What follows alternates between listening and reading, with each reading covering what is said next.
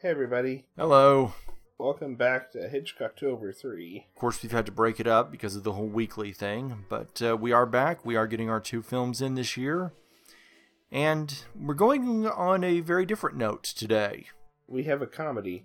Yeah, this is a very rare comedy. Hitchcock didn't make very many, though personally I would argue pretty hard that North by Northwest has to be considered among his... I really would argue that. I'd argue that very firmly. I wouldn't debate you on that. I mean, it's certainly funny. Yeah, I mean, it's funny, Hitchcock didn't do very many comedies, but he always did have a definite sense of humor going through his films. This one is not meant to be, there are some elements of where he does kind of stop and make you go, but... They're very minor. It's more like, uh-oh, what are they gonna do now than anything else. Yeah, the film that we're covering today is The Trouble with Harry. This is one of the legendary lost Hitchcock movies, one of the films that he did that was out of circulation for many years. Really? Yeah, because of rights issues, he took several of his films out of circulation, and they were films that were basically, when you get right down to it, they were films that tended to underperform. He had a number of films that he did take out of print for various reasons. I know Rope was one. Yeah, I'm not surprised by that. No, me either. This is one that was supposed to go on the docket for the last 2 years, but we cleared it in favor of another film. Yeah, and I feel pretty good about that because the ones that we put in there tended to be ones that I thought were... I thought they were worth better match. Okay, it was unavailable. Let me explain. The situation is, it was unavailable for nearly 30 years. Rear Window and Vertigo were actually among the ones that... Oh my god. Yeah, Rear Window, that's kind of a thought there, that when you get right down to it, the films that were out of contact, that were out of circulation, are typically the ones we think of when we think of Hitchcock. Aside from Psycho, which was very much still in circulation. Yeah, I mean, Vertigo, I know they re-released into theaters in the 80s, and that's when it became very popular. Yeah, Vertigo I still think is the best thing he did. I agree. Here are the 5 films that were kept out of circulation. They were Rear Window, Vertigo, Rope, the 1956 remake of The Man Who Knew Too Much, and The Trouble with Harry. So there we go. So these were 5 films that were just kept out of circulation. Of course, they're now among the films that people think of when they think of Hitchcock. I mean, everybody thinks of Rear Window. Everybody thinks of Vertigo. And again, Vertigo is definitely his best film, I think. And The Man Who Knew Too Much is fun. That's one of the films that was actually a remake, but he remade it from himself. Yeah, we're going to probably hit on that one within the next few years. I would be surprised if we, did that next year. Let's get on to this one, because this is a film that, again, it's a comedy, and it's an exception for Hitchcock, but it was actually one of his favorite films that he did. Just because this was a movie that was different for him, it was a film that he greatly enjoyed working on. Oh, I bet. It was a 1955 release. It has a fairly small cast, but just because it has a small cast doesn't mean that it doesn't work in at least 4 iconic figures from American pop culture. We'll cover those when we get to the film, but it was by and large shot on location. It was actually shot in the New England setting that it was made in, and that really shows up in the film because it looks gorgeous. Well, it does, yeah. The colors just pop on this film. Yeah, I watched a standard def copy, and it looked brilliant. Yeah, that's about what I watched. But it does look good. It looks sharp. It honestly, the first couple of shots are so good, they almost look like it's brand new. But again, this was a departure for him. This is more or less a straight comedy. It involves a dead body, but it's still very much a comedy. The only murder mystery where everybody thinks they did it. Yeah, that's the fun of this story. This is very much in the tradition of the British parlor comedy. I mean, this is where Hitchcock's British roots really come into play. The society comedy, where everybody cares so much about their image. They care so much about how they're perceived. And they care so much about, well, we want to do the right thing, but sometimes doing the right thing means that they have to do the absolute worst things possible. For themselves. For themselves, because that's the key. Everybody is in this for themselves. Yeah, this is a farce. This is a farce writ large. The atmosphere is also very uncluttered. Yeah. I think that's the only way to describe it. Yeah, it's a small town, so it's not overburdened with extras. You do have scenes where the old hunter and his neighbor, sit down for basically a date, and the dead body can't help but keep popping up in the conversation. Yeah. And it's a movie where everybody takes the subject of murder very lightly. Oh, God, yeah. But what's funny is, even though this is a movie theoretically about murder, it's a movie that really never feels like a black comedy. I would not put this as a black comedy at all. No, not really. There's a reason why we're not going to really call this a black comedy, and we'll get to it later on in the cast. Shall we tell people that full spoilers are on for this one? Because I know this is one that a lot of people haven't seen. Full spoilers are on. And I might as well say we are going to recommend it, or at least I am. Oh yeah, same. This is a good one. I mean, kind of knowing what's going to happen doesn't really spoil the experience. No, it really doesn't. But I don't know, it kind of takes away some of the fun. It's a good punchline. I wish I hadn't known. But not nearly as much as I wish I hadn't known about Psycho. Oh, yeah. That ending still makes me angry. Not because it's the wrong ending, but because I knew about it going in so hard that I couldn't enjoy the fun of the film. I mean, I still think Psycho is a brilliant film because Anthony Perkins gave one hell of a performance, but I'm just saying. So yeah, let's get into the film. Let's call it what it is. This is a very light film. The movie takes place in a small town, seemingly, I think, New England, somewhere thereabouts. I don't think it really... It doesn't matter. Yeah, it doesn't go out of its way to establish exact place. The film starts with a kid finding a dead body. A kid with a toy gun, no less. A toy gun that looks suspicious. Really, you realize how little those designs have changed, by the way, over the years when you look at that thing. I know. It looks pretty modern. Yeah, it starts with a kid finding a dead body. He runs home to tell his mom, Shirley MacLaine, about it. Yeah, we're going to get to MacLaine in a moment, but I'll just say this was her first film. Oh, nice. And it really doesn't show. It doesn't show. Oh, yeah, she's charming in it. Yeah, she's very, very likable. But yeah, the kid runs home to tell his mom, and the body is quickly discovered by the hunter. He's an old captain. We know he was in the war. We know he's definitely been around violence. He doesn't seem unacquainted with it.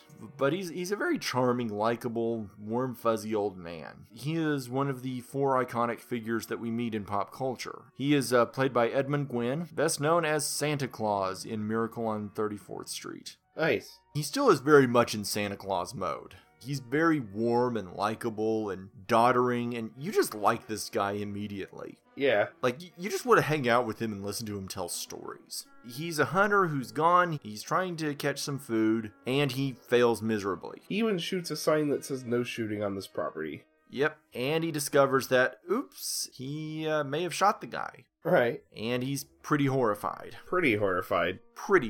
I think somebody in that situation would react a lot more terrified than he reacts. Yeah, he's more ashamed than anything else. Right. Like, oh, this is embarrassing. He's like, I meant to shoot a rabbit or a bird. Instead, I shot a person. Yeah. And he can't decide what to do with the body. Before he can even drag it out of sight, like at least 3 or 4 people show up to stumble over it. Yeah. One of them literally stumbles over it. Again, I love how everybody's reaction to it is, oh, there's a dead body. Yep, there's a dead body. Yeah, sure, you betcha. Yeah, I'd really be shocked if the Coen brothers weren't fans of this movie.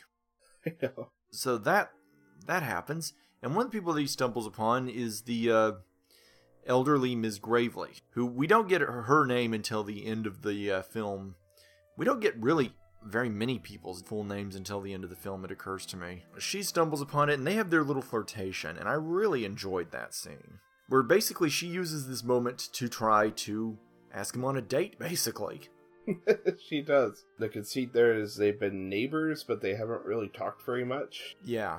They've been neighbors, and there's a spark there, but they've never really acted on it. She has her own reasons for being very casual about all of this, which we will find out later. She winds up going back to town, wherein we encounter one of our next main characters, an artist. Probably my favorite character in the film. Yeah, this is a guy who is just slick as can be. This is someone who you really wonder what his backstory is, because he's really way too casual about everything in this movie. And he's constantly looking for how he can get what he wants out of things. He's a struggling artist. I don't know if he's any good. subjective. It's subjective. The film implies that he is, but also it implies that he's not. You know, he's kind of set up, like, his art is treated as, a joke. That exact joke throughout the film. You know, they're selling his art by the roadside, basically, in this little town. And it doesn't say it takes place in Maine, but I'm going to assume it's Maine. Yeah, Maine, New Hampshire, one of those. And he has a whole bunch of art set out and, on the roadside, and nobody's buying it. And he gives her his new piece, and she's holding it, and says, "Oh, it's lovely." Then he takes it from her and flips it upside down. Yeah. Or flips it, I should say, right side up.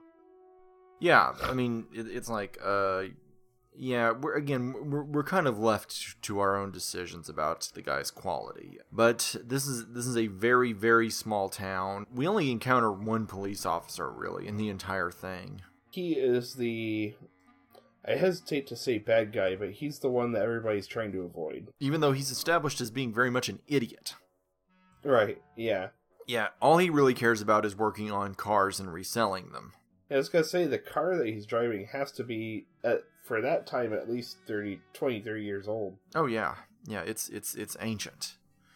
Yeah. And it will, of course, become a plot point. I mean, so you've got this situation here where it's a very strange town. This is very much a town where it's just odd, is the only way to put it. But, by the way, let's note that the artist is the second of the icons that we meet in this story, John Forsyth. Yeah. I thought I recognized him. If you're a Dynasty fan, I am kind of surprised. I didn't know that we had an overlap with that viewership. But more likely, you've heard his voice through an intercom system on Charlie's Angels. Ah, that makes sense. Yes.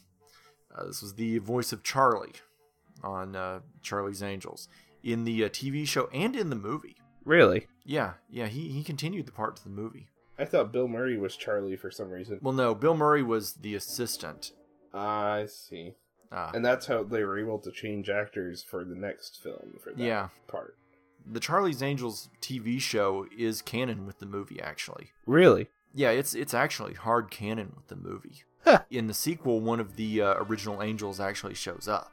Oh, that's funny. Yeah. So there's a little bit of trivia for people.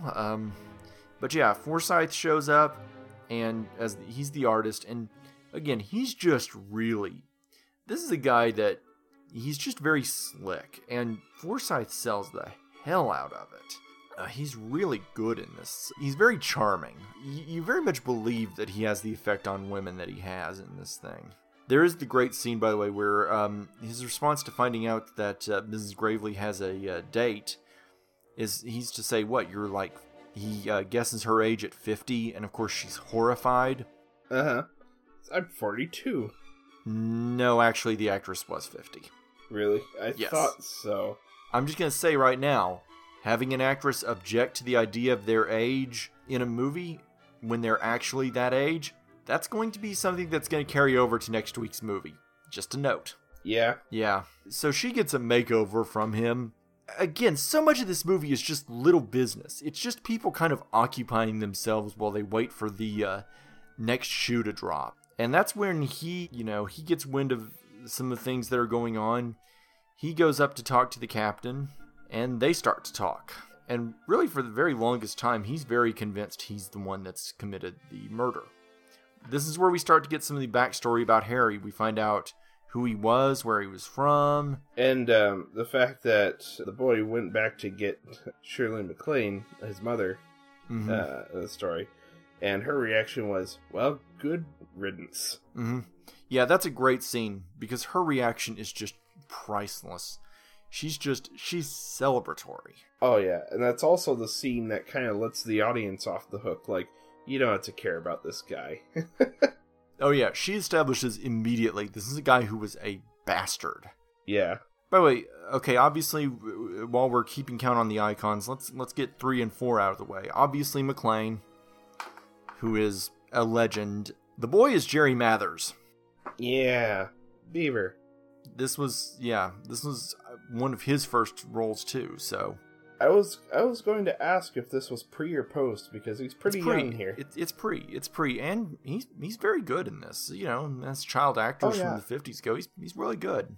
But I want to pause for a moment to talk about McClane, because this is such an interesting performance. You know, obviously at this point, we've mostly seen her as a senior citizen on screen. It's really shocking to see her as an ingenue. I mean, she did a lot of work in the 60s, in the 50s and 60s, but really, I haven't seen too much of it, aside from this in The Apartment. But her stardom was deserved. She was I mean, it's kind of striking how attractive she was. She's very appealing. She's very charming. And you can immediately see that this is a woman who was going to go on to bigger and better things. Oh, yeah. This was a good debut for her. This was, in terms of debuts that actors can be embarrassed by or not, this was a really good one to start with. And it really also, it sets the tone for the rest of her career, too, in terms of the work that she would do. She did a lot of farce. She did a lot of light comedy, and she was very good at it. So it's fun to see her in this. And again, her reaction is just priceless, because it automatically tells the audience, yeah, it's okay. Yeah. It's like, you're okay. You don't have to, the rest of the cast isn't going to care about him. You don't have to either. And so, with this discovered, Forsyth's artist decides to go hit her. He goes to hit her up, and frankly, just to hit on her. Yeah. Mostly to hit on her. Yeah. He just basically shows up and hits on her. But he starts to get, and that's where we start to get some of Harry's backstory even further. Mm-hmm. Again, if it seems like this is kind of a herky-jerky description, it's because that's kind of the film this is. Yeah, it is. It's like, we find out that Harry, he wasn't an evil guy, but he was definitely a flake. Yeah, he was a flake. He didn't stick to anything. We find out that he was deeply into astrology, which is one of those things that you're just like... I love that even then it was intended as a sign of, let's roll our eyes at this guy. Yes. So we find out that he's a flake. We find out that he wasn't a good husband. He's not established as being the kid's father. Let's be clear about that. He was the uncle. He was the uncle. I mean, we don't find out anything about Harry that really strikes us as, well, this was a good guy. Yeah.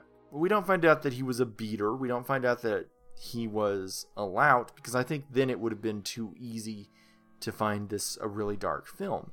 No, we just find out that he was an asshole. Yeah. It's just a flaky asshole. That's about it. Yeah. We also find out that the captain definitely did not shoot him. Yeah. Why? Because we wind up getting bullets counted. Yeah, a rabbit, which, yeah, kudos to the kid as, for the comedy that he pulls. Yeah. Because, yeah, the first time the rabbit's introduced... What do you got, a rabbit? Dad, what have you got? I got me a little frog. I'll trade ya. Your mother for mine? The rabbit for the frog. It's yours, Arnie. Can I borrow your rabbit, Mr. Marlowe? Sure, Arnie. What are you going to do with it? You never know when a dead rabbit might come in handy. It already got me one frog. Sneaky devil. So we find out that the rabbit winds up being a plot point, because it's like, oh, well, he didn't do it. And then we find out who may have actually done it. Because it turns out Ms. Gravely, the reason that she was so grateful for the captain stepping in is because she thinks she killed Harry. We're skipping over the fact that the captain and the artist buried him. Oh, yes. Let's not do that. Yeah, the captain and the artist bury Harry. That's when the captain realizes that, the bullet count doesn't match up, and the last one may have actually been the rabbit and not the body, so he starts digging the body back up again for confirmation. Yeah, that was a huge thing to skip over, correct. And that's, again, Harry will be dug up repeatedly in this movie. He'll be buried, reburied, buried, reburied. That's the trouble with him, is that nobody can quite figure out what's going on. And by the way, this movie, by the way, has a tremendous unity of action in that everything takes place over the course of one day. True. However, that's going to make the movie very farcical towards the end. That's really going to turn the farce element up. So they bury Harry, they rebury him. Yeah, after confirming that it is not a bullet wound. Yeah, it turns out that he'd been hit on the head. Well, at least that's what we think was the cause of death. And that's when we find out the truth from Ms. Gravely. Turns out Harry may not have died that way. And it turns out that he attacked her, thinking she was his... Like, isn't that like he thinks she's his wife? Something like that, yeah. Something like that. I think that's it, actually. Yeah, so it's a pretty silly reason. So she attacked him. She hit him with a shoe. Depending on the shoe, I don't think could actually kill someone. I've seen some shoes. And it also depends upon how hard you hit. You also have to remember, okay, we're thinking in terms of modern rubber-soled shoes. Yeah. Think back to the wooden shoes. Those things could have knocked some... I mean, yeah. Clearly self-defense. So now she gets involved. And of course, he's not mad at her for that. No, he's not mad at her. I mean, everybody is like, well, you had a good reason. Right. Like, I don't blame you there. Of course, the captain is still more than willing to take the fall because by this point he's falling in love. But it turns out that there's yet more complications to come. Yeah. By the way, I feel like that could sum up this movie. There's yet more complications to come. First things first, the artist has to sell some of his work to a guy that stopped by. And what's really funny is, like, this is obviously a guy of some wealth, and, like, he has a chauffeur, and he, like, stops to look at some roadside art. The artist comes out while he's being obsessed with getting some scissors so he can cut Miss Gravely's hair for her date, to make it, to basically take 10 years off. He runs out, gets some scissors, and the guy says, "Excuse me, young man." It's like, "Hey, sorry," and then he runs back in. It's like, "Oh yeah, clearly you're going to make a sale, dude." Yeah. And the guy gets back into his car, and his chauffeur drives off. It's like, But thankfully, he still manages to get that sale made, and what he decides to take as his fee is something for everybody in town. Yeah, which is really kind of selfless and nice. Mm-hmm. That is until we find out what he chose for himself. Oh yeah. We don't find that out until the end of the film. I was surprised we ever found it out. I wasn't when I found out what it was. Yeah. So he's just... yeah. And then things just keep getting crazier. I mean, that really is the plot of the movie, is things just keep getting crazier. I realize I'm sorry that I'm not giving a better plot description, because this is really more of a movie about how people act. Yeah, it is. I mean, it's not really about the plot. Like, it's an ultimate MacGuffin, really. Like, this is probably more MacGuffin than any other of his MacGuffins. Yeah, it has the clearest MacGuffin of any of his other films. Because, let's face it, it's pretty obvious what the MacGuffin is. Oh yeah, it's in the title. Yep, it's in the title. Things just get crazier and crazier. It's pointed out that the artist has an excellent reason for murdering Harry, even though he didn't do it, and that the police would suspect him pretty firmly. Yeah. Even though he hasn't met McClane's character until this very day. And by the way, at the end of the day, he will be engaged to her. Oh yeah. Reality does not ensue in this movie. Let's just stress that. No. Yeah, reality never shows up in this film. It's also kind of hinted at that maybe he's not a kid person. Yeah, he definitely does not come off as a kid person. Please, Arnie, run home and tell your mother. Beat it, you little creep. I mean, hurry home, son. Harry has to get dug up again. And this time his body gets to be dragged around. Yeah, they have to. He's been dug up so much that they have to actively launder his clothes. Yeah. To make it look like, well, he hasn't been dug up 3 times. They wind up dragging the body around. And that's when the police decide to show up. Turns out that because the artist drew a sketch of Harry's face... It matches the description of a hobo that stole his shoes. Mm-hmm. There's a lot we're skipping over, but again, yeah, it's... For as light as this movie is, there is a lot going on. There's a lot going on. It's just a lot of... I wouldn't say nothing, but it's a lot of business, is the term. The theatrical term would be, it's a film with a lot of business. So all this fluffiness is going along. Eventually a doctor gets involved. The guy that tripped over him twice. Yeah. Eventually the doctor stops to look at Harry. And he's the one who determines the final cause of death, which is... Heart attack. It's a heart attack, yeah. Nobody. It turns out nobody killed Harry. Of course.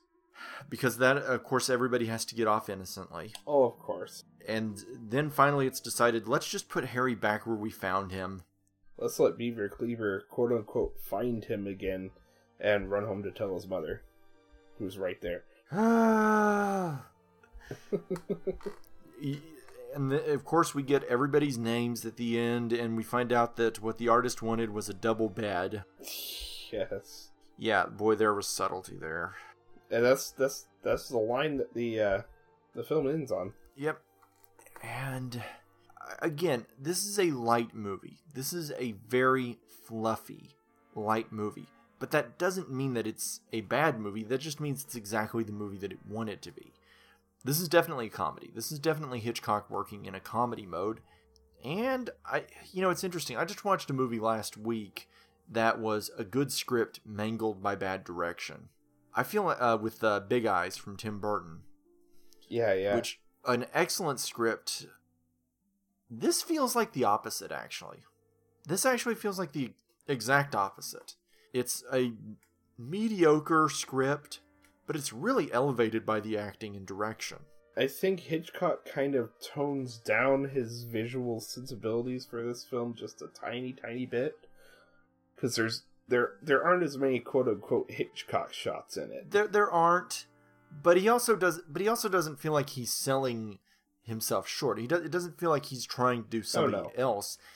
It just feels like he's doing Hitchcock in a slightly different note.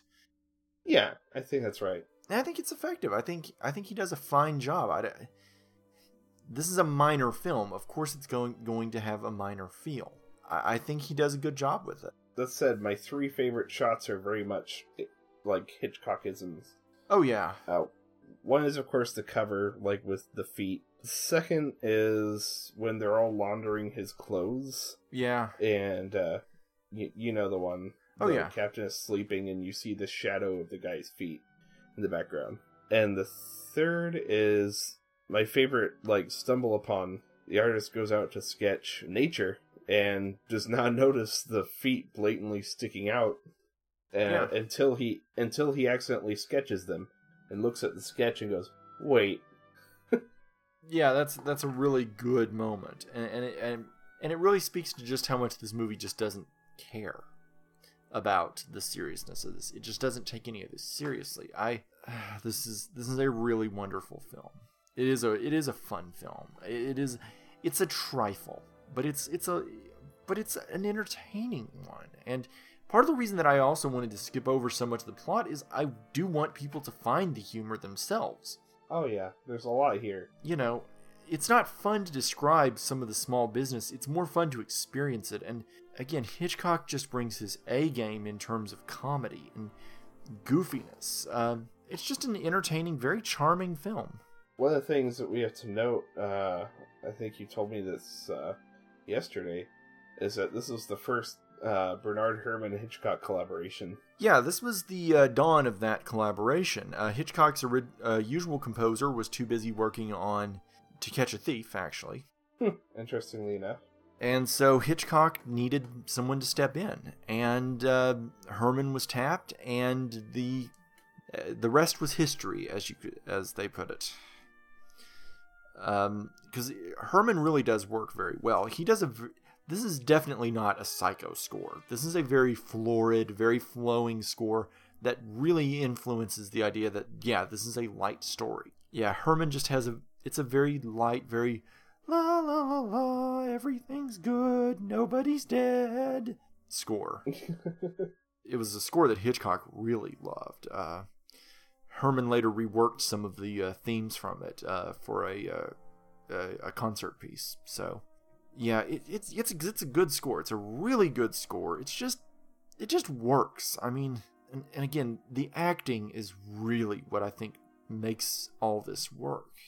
Especially, everybody delivers their performances with such sincerity, but also such. I don't know how you can be as sincere and yet unaffected as these people were, but they are.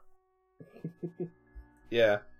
It is just such a fluffy fluffy piece. And it really reminded me a lot of a funny thing happened on the way to the Forum, which of course drew its inspiration from Aristophanes. I mean, this is very much it reminds me so much of Greek comedy, where serious issues are treated as frivolous the more to mock them. And I really enjoyed that. I thought the movie, it worked in that note, but I thought it worked well in that note. And in a sense, that makes it kind of a frustrating film to talk about, because it is so much about atmosphere. I mean, I thought it was beautifully photographed, but because it is such a light film, it's harder to talk about than, say, a Best Night Ever, where there's so much that you can really grill into the film. Mm-hmm. I don't particularly have any objections to this film's worldview or anything like that. It's just a fun film, and I had a good time watching it. It's hard to grasp without seeing it, yeah. You just have fun watching this movie. Again, why we wholeheartedly recommend you do watch. I definitely think it's definitely quite a bit better than Rope. Yeah, it is. Because it's a real film. I still feel like Rope is more leaning towards an experiment. Yeah, experiment / it's a stage play. It's a stage play. This is a movie. This is definitely a movie. It was a box office disappointment, and I really don't understand why. It had name actors for its day, even though McClane was a debut, and Gwen and Forsythe were names. I mean, it had things going for it. Hitchcock was, as I said, the composer was working on To Catch a Thief, so this was not at a bad time for Hitchcock. I mean, one of the interesting things about Hitchcock's career is that he would frequently have giant flops and giant hits next to each other. I mean, I know Vertigo and North by Northwest were fairly close in time, if not directly contiguous. I don't know why this was a flop. I don't think it needed to be. I think it works really well. It wasn't for the content. It was PG. It was a PG rating was on the cut that I had, and yeah. It's a PG rated, and there was no other cut but the Hitchcock one. I mean, it's a PG film. It's not objectionable. It's the kind of film that I don't know why this was a flop. I don't think it deserved that. I think 1950s comedy sometimes gets a little bit of a hard rap. There's the assumption that basically everything is like the Mon Pa Kettle films, not necessarily. But I thought this was a good one. I thought this was just a good little film, and I'd love to say more, is what it comes down to. I would love to say more about this film. Yeah, but there's not really much more to say. It's an experience. It's a light experience, and I'm not going to tell people that this is a world-changing film. It's a light, fluffy, minor film. But you'll have fun watching it, and I think that's the key. It's atmosphere, it's light comedy, it's kind of enjoying the way things unfold. Nobody in the film is particularly unlikable. They're all fairly nice. Not really even the cop. I mean, there's nothing really that sinister about him. He's just a guy doing his job. Yeah, I mean, they even make it clear this isn't his passion. Right. He's just doing it because he's got to earn money. It's not like he's, particularly after these people. He just, thinks he is a lead and he's acting on it. Yeah, I mean, it's just... And he's not wrong. He's not wrong. It's just, they're the ones that are wrong because they think they understand what's going on and they don't. Right. But yeah, I can recommend it easily. I had fun with it. I definitely would say of the Hitchcock films that we've watched so far, I would say I'd honestly put this above Rear Window and Rope. Honestly. Yeah. Yeah, I'd put it above Rear Window definitely. Wow, that's pretty high. Which is surprising. I know that Rear Window is almost always seen as such a hard, high piece in the canon. But I honestly had more fun with this one. Is it a better film? I don't know. I think they're both kind of light films, honestly. Yeah, they are. As I said, Vertigo, Psycho, and North by Northwest they're just outright classics. I don't know what else you say about them. They're great films. Now that we've gotten most of the major ones out of the way, Hitchcocktober is going to get only more interesting from here on out. Yeah, well, I mean, and it was fun this year also to step back and do a couple of the smaller films. This and Rope are very definitely smaller films. That's just it. Whereas with Vertigo, you can sit there and go through so many of the shots and just, dig out the symbolism. There really isn't any of that here. I mean, there's some, but it's not much, and it's not a deep film. But so what? And so, yeah, that's kind of what I've got to say on this one. Yeah, me too. Watch it. That's pretty much it. It's on. You can rent it on YouTube. Warren, there are quote unquote free copies on YouTube, but the picture is botched to shit. Don't. They're butchered, and in one case the sound is wildly out of sync. Don't watch it like that. Do yourself a favor. See the whole frame. I mean, and if you have a library that's even remotely decent, they'll have this one in the collection. Mine did. I had to rent it. Like, this is actually a good mention. I had an emergency. I had to quote unquote emergency rent it because the library had it in, but I completely forgot that yesterday was Columbus Day. Yeah. And yeah, I mean, I got to return a movie. Like, the Kansas City library was open, but the local one was not, so I couldn't get at it. And well, this is an AM record, so so yeah, I had to emergency rent, and I got to dip into the Patreon funds for that, which is what they're for. So your funds are going to good use. This was good use. This was a business expense. So let's talk about what's next, because next week is going to be our Halloween cast, and next week we're looking at a biggie. We're looking at one of the grand horror icons of all time, in two forms, really. We're looking at two of them. Next week, we're taking a look at the 1994 meta movie, Wes Craven's New Nightmare. Yeah, I just watched it yesterday. And we're also going to touch on the original Nightmare on Elm Street to a certain degree. I will say at this point, I am glad that I ultimately decided to go back and watch the first film first, because that one ties more to this one than any of the other ones. Yeah. That the 94 film was intended as a direct response to the 1984 film.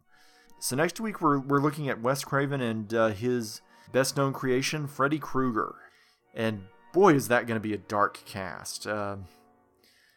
But it should be. It should be. We're going to examine what happens when a double masters from Johns Hopkins University decides to make an exploitation film. Decides to really show off his degrees. Yeah. I mean, that's the thing that I find so amazing about Craven is here was a man who was super qualified and could have gone into academia and been a highlight of it. And he went into exploitation filmmaking. And what he wound up doing was leaving exploitation filmmaking better. Yeah. The work didn't taint him, he tainted it. So next week we're going to pay our respects to Wes Craven and look at one of his best received films from his best known creation. That's next week. And let's do the rundown. Yeah. You can find us on our blog, The Source of the Cast, at thefilmroom.podbean.com. Find us on iTunes, usually up the day after this comes out on Podbean. Find us on the side blog where we post nostalgia and anything else we care to write about. That one's booming today, actually, because I'm working on a side project for that, a history of the theaters of Little Rock. Yeah. It's very much a work in progress, but it's starting, so... That's exciting, though. That's a great topic. It is, and it's something that I've been passionate about for at least 17, 18 years. So, and in fact, after I get off the cast with you, I'm going to go over and do some work for it. So, yeah, and that's at thefilmroomlobby.wordpress.com. Yes. Like us on our Facebook page. We encourage you to do so. Facebook.com/thefilmroom. We're almost at 500. Get us to 500. Yeah. Our Twitters. You can find the cast at FilmRoomCast. Austin is at Untitled User. I am at PrimitiveManPRD, and the secret Twitter is still floating out there and has been active, very active. Yeah. So it's going to pay off. I have to say, if you follow us, it's not really that hard to find the secret Twitter. If you follow us at all on our regular Twitter, you'll come across it eventually. Yeah. And it'll be painfully obvious which one it is. It will be. Yeah, you can email us at filmroompodcast@gmail.com. The last thing, of course, is our Patreon. We, of course, as always, want to thank our patrons. Thank you, Bridget. Thank you, Nathan. Thank you, Sean from Notoli. Thank you, Daisy. Thank you, Sheila, for your continued support. It really is, it's helping us a lot. Yeah. We're going to do more, y'all. We're going to do so much more. Yeah. We still have yet to get to our $30 milestone, which, of course, is our own hosted site. Yeah. We're going to think up some more rewards for y'all. Yeah. I think we should probably have it like a $35 mark where, sure, we promise another cast a la the one that comes out the day of this record, actually. Yeah, because, I have an eerie feeling that we could probably get marks if we put up something really gross and suggest people would do it. And we're not going to do that. Yeah, we're not cheap. But but you can rent us. You can rent us for $5 a month. Yeah, for 1 to 5. Yep. Yeah, and that's, of course, patreon.com/thefoamer. So, there you go. Yep. So, we will be back next week. Yeah. Talk to you then, guys. Let's go. Just a minute, ma'am. I want to ask Sam something. Sam, what did you ask the millionaire to bring you?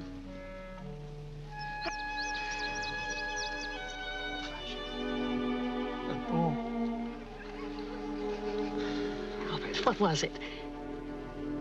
A double bed.